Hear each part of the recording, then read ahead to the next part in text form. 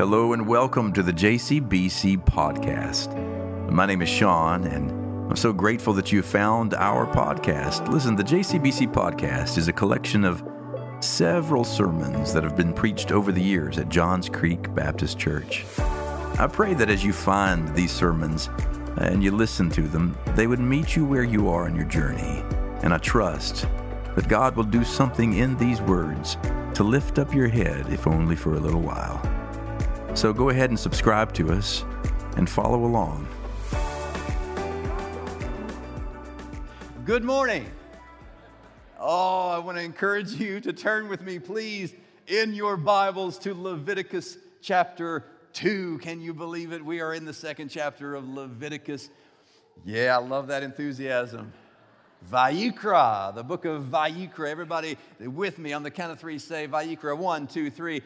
Vayikra. So it's the book of Vayikra chapter 2. And as you're finding your way to chapter 2, I welcome those who are worshiping in our Family Life Center, as well as those who are tuning in online to the extended Johns Creek Baptist family worshiping with us from far away. And we encourage you to turn with us as well. Here's where we've been. We're in this book where, contrary to all expectations, we've opened up a book that perhaps may be the most relevant of all.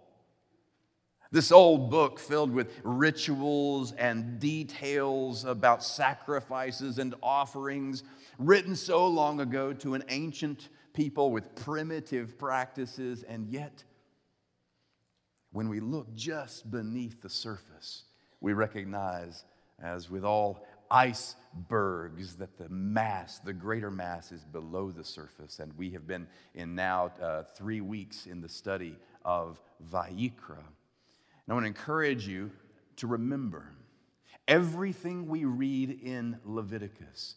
It has a meaning, but for us to recognize the relevance of its meaning for our everyday normal life, it requires we do some excavation, that we drill down a little deeper beyond the perceived surface value of anything that's said. That goes throughout this book. It's never just about what it says.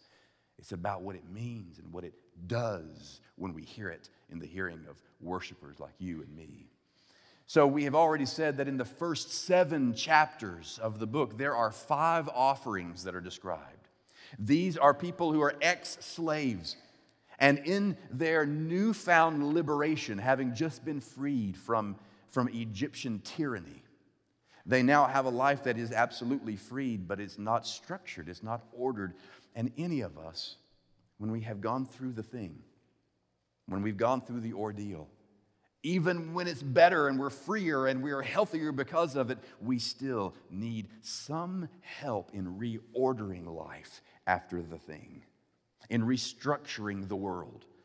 And this is what the first several chapters are about. And strangely enough, they describe offerings that are being taken in the tabernacle. There's the description of the burnt offering, the grain offering, the fellowship offering, the sin offering, and the guilt offering. And all 5 of these offerings, 3 of which are voluntary, not even required, 2 of which are required, they all attempt to help this newly freed people find a way to structure life in such a way that they live peaceably with God and peaceably with their neighbors. And today, our focus is on the second offering, a voluntary offering called the grain offering. Now, turn with me now to chapter 2 of Leviticus and hear these words. When anyone brings a grain offering to the Lord, their offering is to be of the finest flour. They are to pour olive oil on it. Do you say oil or oil? Is it 3 syllables or 1? Oil. I always say oil. So bring olive oil on it. Put incense on it. In some translations it says frankincense. Yours may say that. And take it to Aaron's, is it Aaron or Aaron? Or Aaron? Is it Aaron? Okay. Take it to Aaron's sons, the priest. The priest shall take a handful of the flour and oil together with all the incense and burn this as a memorial portion on the altar, a food offering, an aroma. pleasing to the Lord. The rest of the grain offering belongs to Aaron and his sons, and it is a most holy part of the food offerings presented to the Lord. So if you bring a grain offering baked in an oven, it's to consist of the finest flour, either thick loaves made without yeast and the olive oil mixed in with thin loaves made without yeast and brushed with olive oil. If your grain offering is prepared on the griddle, it's to be made of the finest flour mixed with oil and without yeast. Crumble it, pour oil on it. It's a grain offering. Your grain offering is cooked in a pan. If it's cooked in a pan, it's to be made of the finest flour, some olive oil. Bring the grain offering made of these things to the Lord. Present it to the priest, who shall take it to the altar. He shall take out the memorial portion from the grain offering and burn it on the altar as a food offering, an aroma pleasing to the Lord. The rest of the grain offering belongs to Aaron and his sons. It's a most holy part of the food offerings presented to the Lord.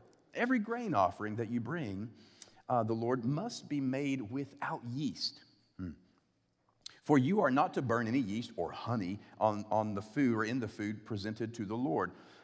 You may bring them to the Lord as an offering of first fruits, but they are not to be offered on the altar as a pleasing aroma.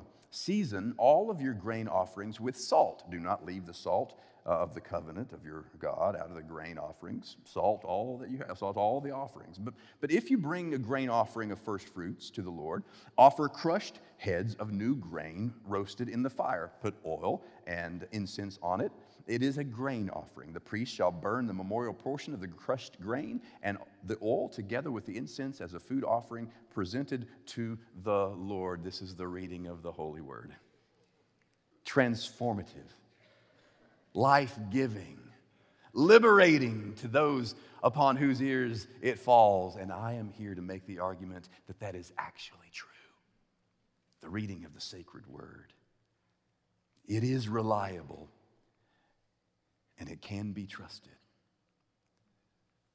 Today, I want to talk to you a little bit about how in the world, talking about Rice Krispies and mini wheats and granola can speak anything to the pain of my life, anything at all to the dilemma that I face in my relationships or the crisis that is brewing, the storm that I see rising in my family. How in the world does this ancient text have anything to do at all with helping me navigate and order my life?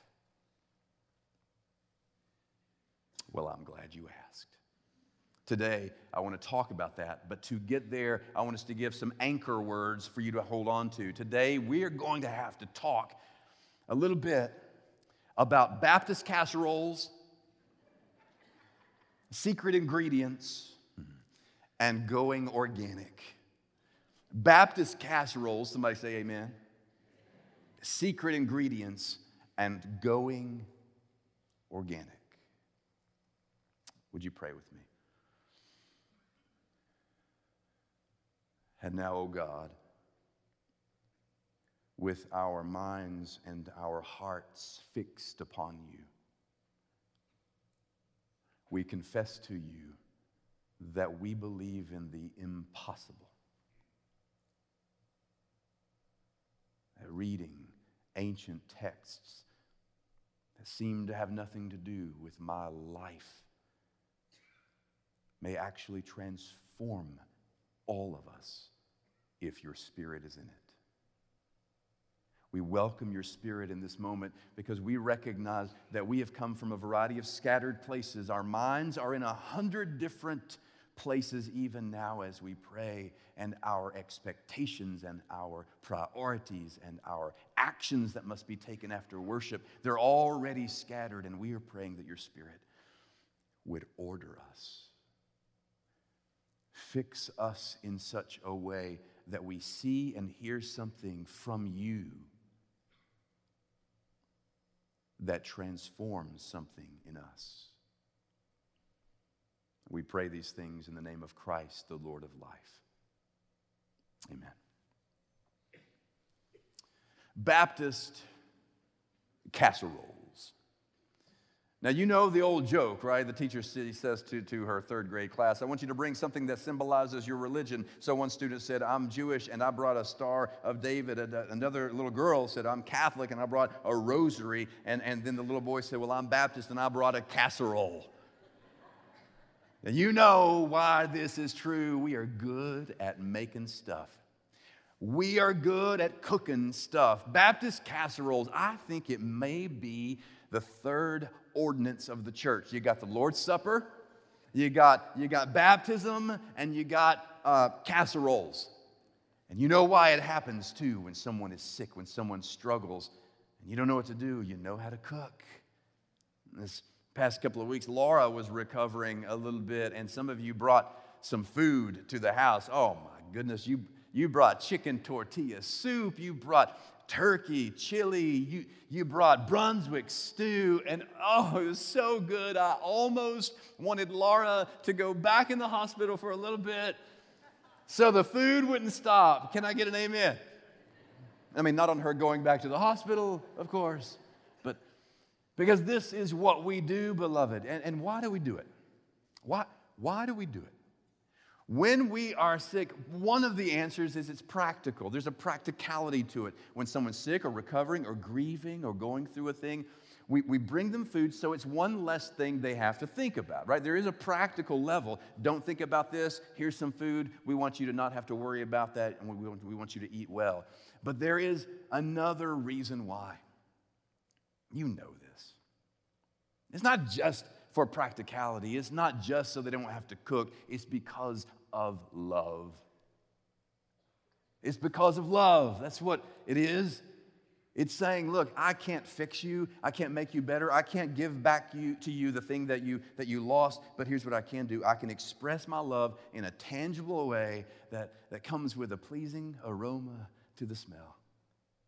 And so we cook and we bring food and soups and dishes in order to love. And I think about that a little bit when I think about the second chapter of Leviticus, because on the surface it sounds as if it would look or appear as if what the people are attempting to do is to bring God food for practical reasons. Well, God's got to eat. It would seem on the surface that they were cooking in order to do what all their neighbors were doing, to somehow give God something that God needed. See, in the ancient mind, it's true. The neighbors of Israel, well, when they would have a harvest or a crop, they assumed in the primitive mind, well, it's because the gods brought the water, and the gods brought the sun and the heat and grew. I was able to grow my harvest, so I better give a portion of my harvest back to the gods to appease them, so as to kind of compel them to not anger them, to somehow placate the gods so that they will do it again and keep sending rain and keep on allowing me to grow my harvest. So the neighbors of Israel would bring food out of the belief that the gods actually had to be fed, and you needed to appease the gods so the gods would not be angry and come after you. On the surface, it looks like that's what's going on, or a remnant of that. But the truth of the matter, what's going on is actually the exact opposite of that. For the first time, here is a God who is demonstrating, I don't need your food. Don't forget, this offering is one of the 3 voluntary offerings. It's called minha. The word is minha. It's a grain offering. It's one of the ones that's voluntary that nobody is called to give. They're not commanded to give this. So why would they give the minha? God doesn't need food. In fact, later in Psalm 50, we read about it. God puts it this way. God says, look, I have no need of a bull from the stall or of goats from your pens, for every animal of the forest is mine. And the cattle on 1,000 hills. I know every bird in the mountains and the insects in the fields. They're mine. If I were hungry, I wouldn't tell you. For the world is mine and all that is in it. So if this God didn't need to eat, and if this God didn't need to be appeased, why would they bring the minha? It was expressly for one purpose only: to demonstrate their gratitude and their love, their joy, their contentment because they had been rescued, and now they're giving a portion of what is sustaining them as a way to say, you are worthy, and we thank you, and we express our joy. So God gives them instructions on how to do it. With this God, it's interesting because as non-primitive as you and I think we are, we do the same things. We, at times, if we don't check ourselves, we will wreck ourselves. The truth is, we will think to ourselves, maybe in order to fix the thing that happened, in order to repair the wrong that I did, maybe God will go a little bit easier on me if I do something nice for somebody. Maybe if I make a contribution to this charity, or maybe if I say some nice things to this person, or maybe if I go to church more often than I have been going, then somehow God will see that and will respond by saying, okay, well then I've been appeased. I'll not crush you this week. And we don't say it that way, but that's how we behave. We act like God is a big Coke machine, and the more money we put in, the more time, the more good deeds we put in, somehow there's just enough change to inspire God to produce once we make our selection. And that, from the ancient of days until now, has never been true about this God. This God is the one who says, look, I am not going anywhere. I've moved in. I've made my home. I have tabernacled with you. I am here in your camp, and nothing you do or say will change my level of love for you. But if you want to express your gratitude and your love, if you want to connect with me, well then, Vayikra, come and connect with me. But you don't have to sing and dance. You don't have to placate. I don't need your food. I need your heart. And in the most beautiful expression, he gives detail after detail after detail about how to give a grain offering of all things. Why? Because if this is how they can give their life in gratitude and worship before him, he says, well, okay, then here's what we're going to do. You can come near. You can worship me, not because it keeps my anger at bay, but because I want you near. But if you come near, here are specific ways I want you to give your worship to me. Because in the detail of these specific ways, there is a message that I want you to understand. So he not only gives them permission to Vayikra, come near, he not only gives them permission to bake a gratitude casserole, but he gives them the recipe for it, which leads us to our second movement, secret ingredients. Secret ingredients. Leviticus 2 verse 1 begins this way. Okay, well, when anyone brings a grain offering to the Lord, their offering is to be made of the finest flour. They are to pour olive oil on it and put incense or frankincense on it and take it to Aaron's sons, the priest. Right here in the first two verses, we're given the secret ingredients to proper worship in the eyes of God. When life has fallen apart and somehow we've been rescued, and we want to express gratitude, and we want to live in such a way that we are connected with this one who has said, you can connect with me, come on. Come, Vayikra, then there is a particular way to do it. It includes three ingredients to the ancients. It includes the finest flour, olive oil, and frankincense. Do you know that the finest flour, that's an odd phrase because in the Hebrew, the finest flour, it's distinguished from every other kind of flour because the finest flour, usually in that era, the flour was gritty and hard and granular. It was rough.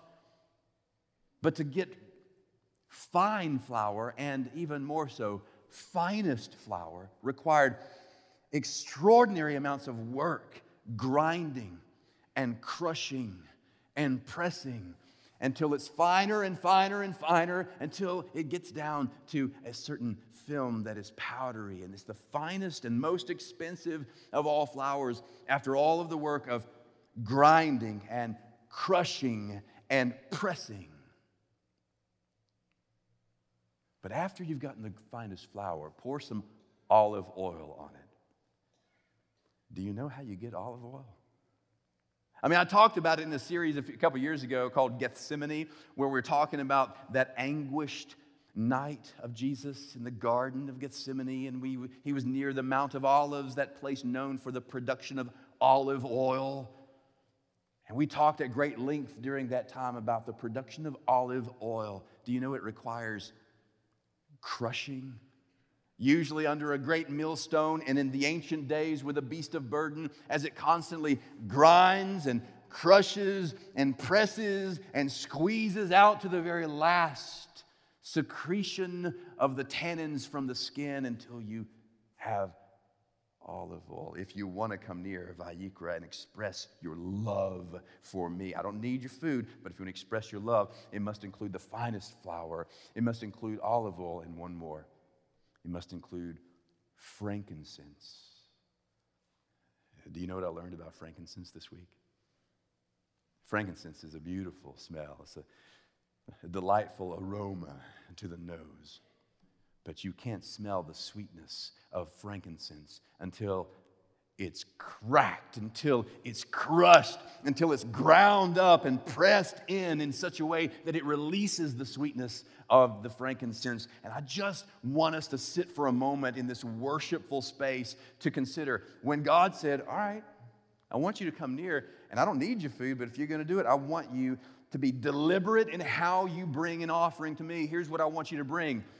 There is no more appropriate worship that you could bring me than to bring me the broken stuff.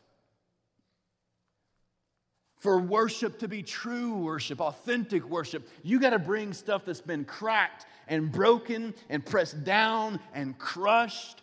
And listening through the ears of the ancients, they know exactly why he is commanding them as such, because they've just come through a season of being crushed under the dominant hand of Pharaoh and the oppression of the empire in Egypt. They know what it means to be crushed. But my beloved sisters and brothers, so do you.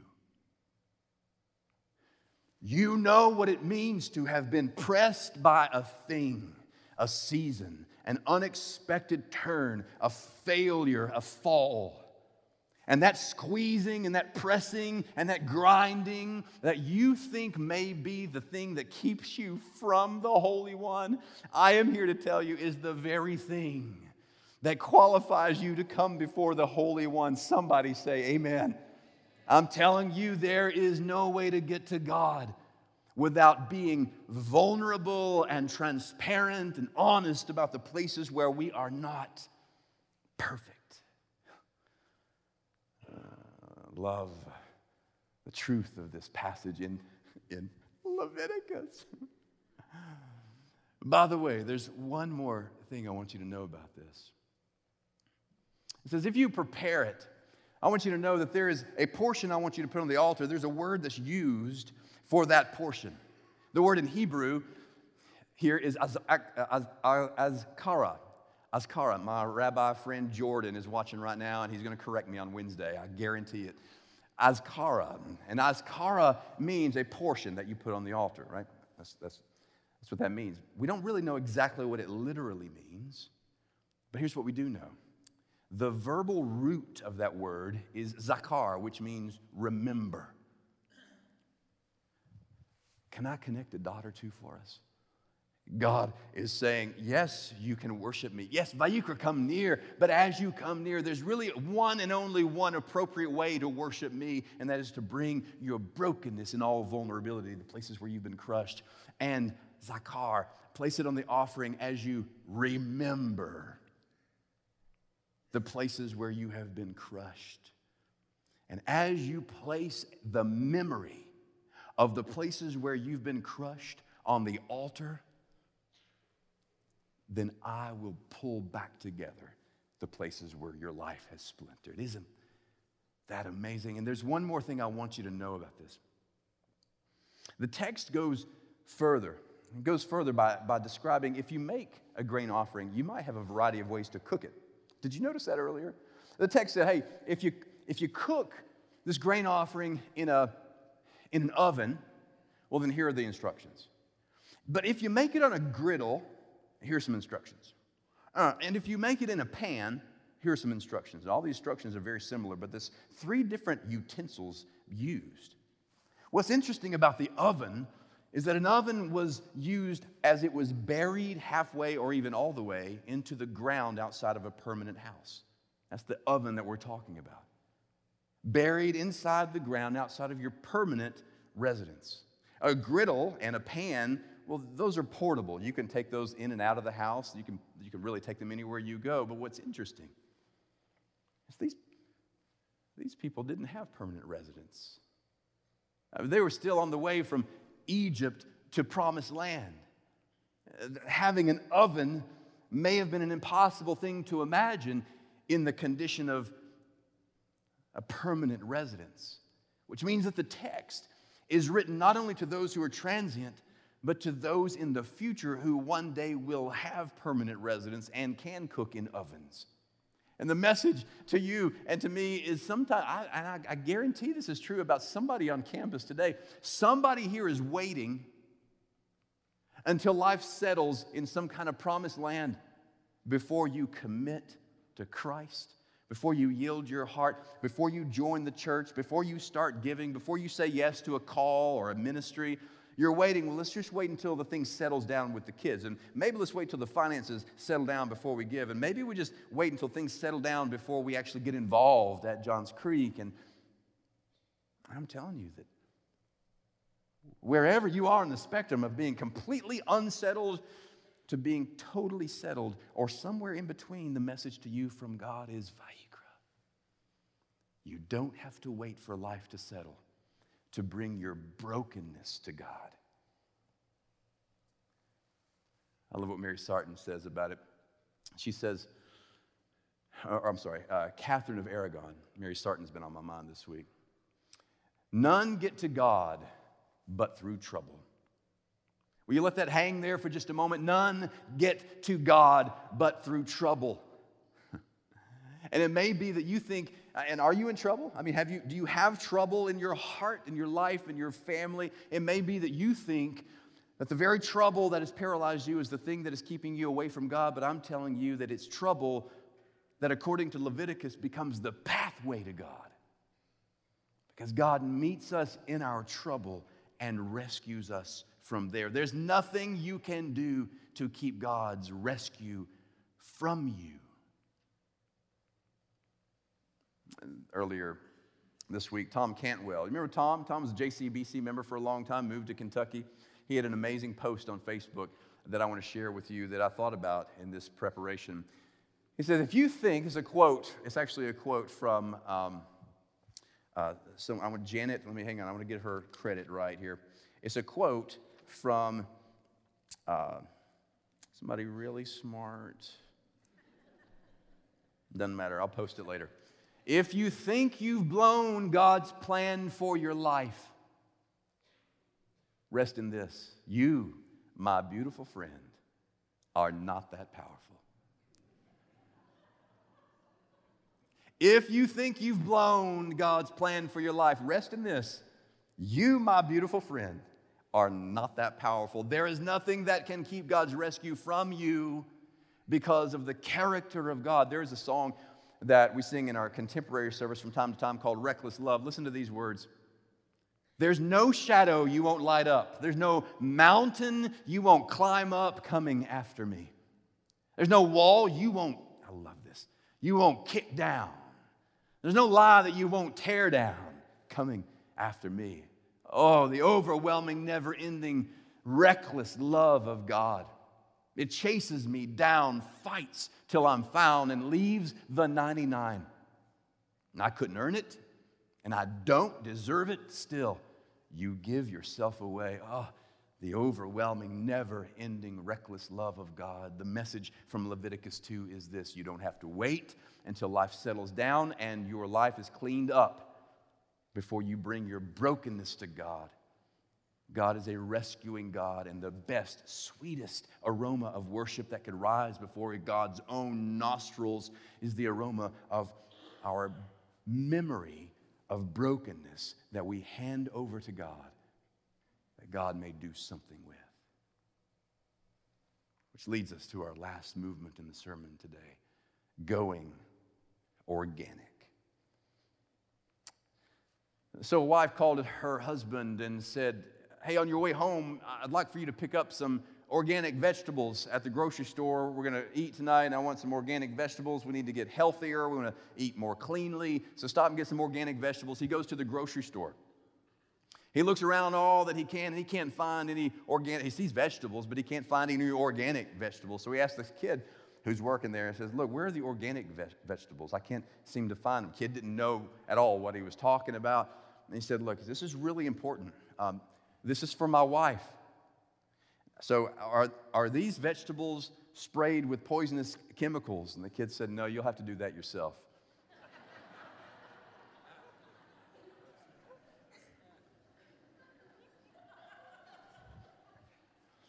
Going organic means to live and eat in a way that is unfettered. There's no additive to it. And we go to the passage here where at the end of this text, there is a curious restriction in the recipe that's given.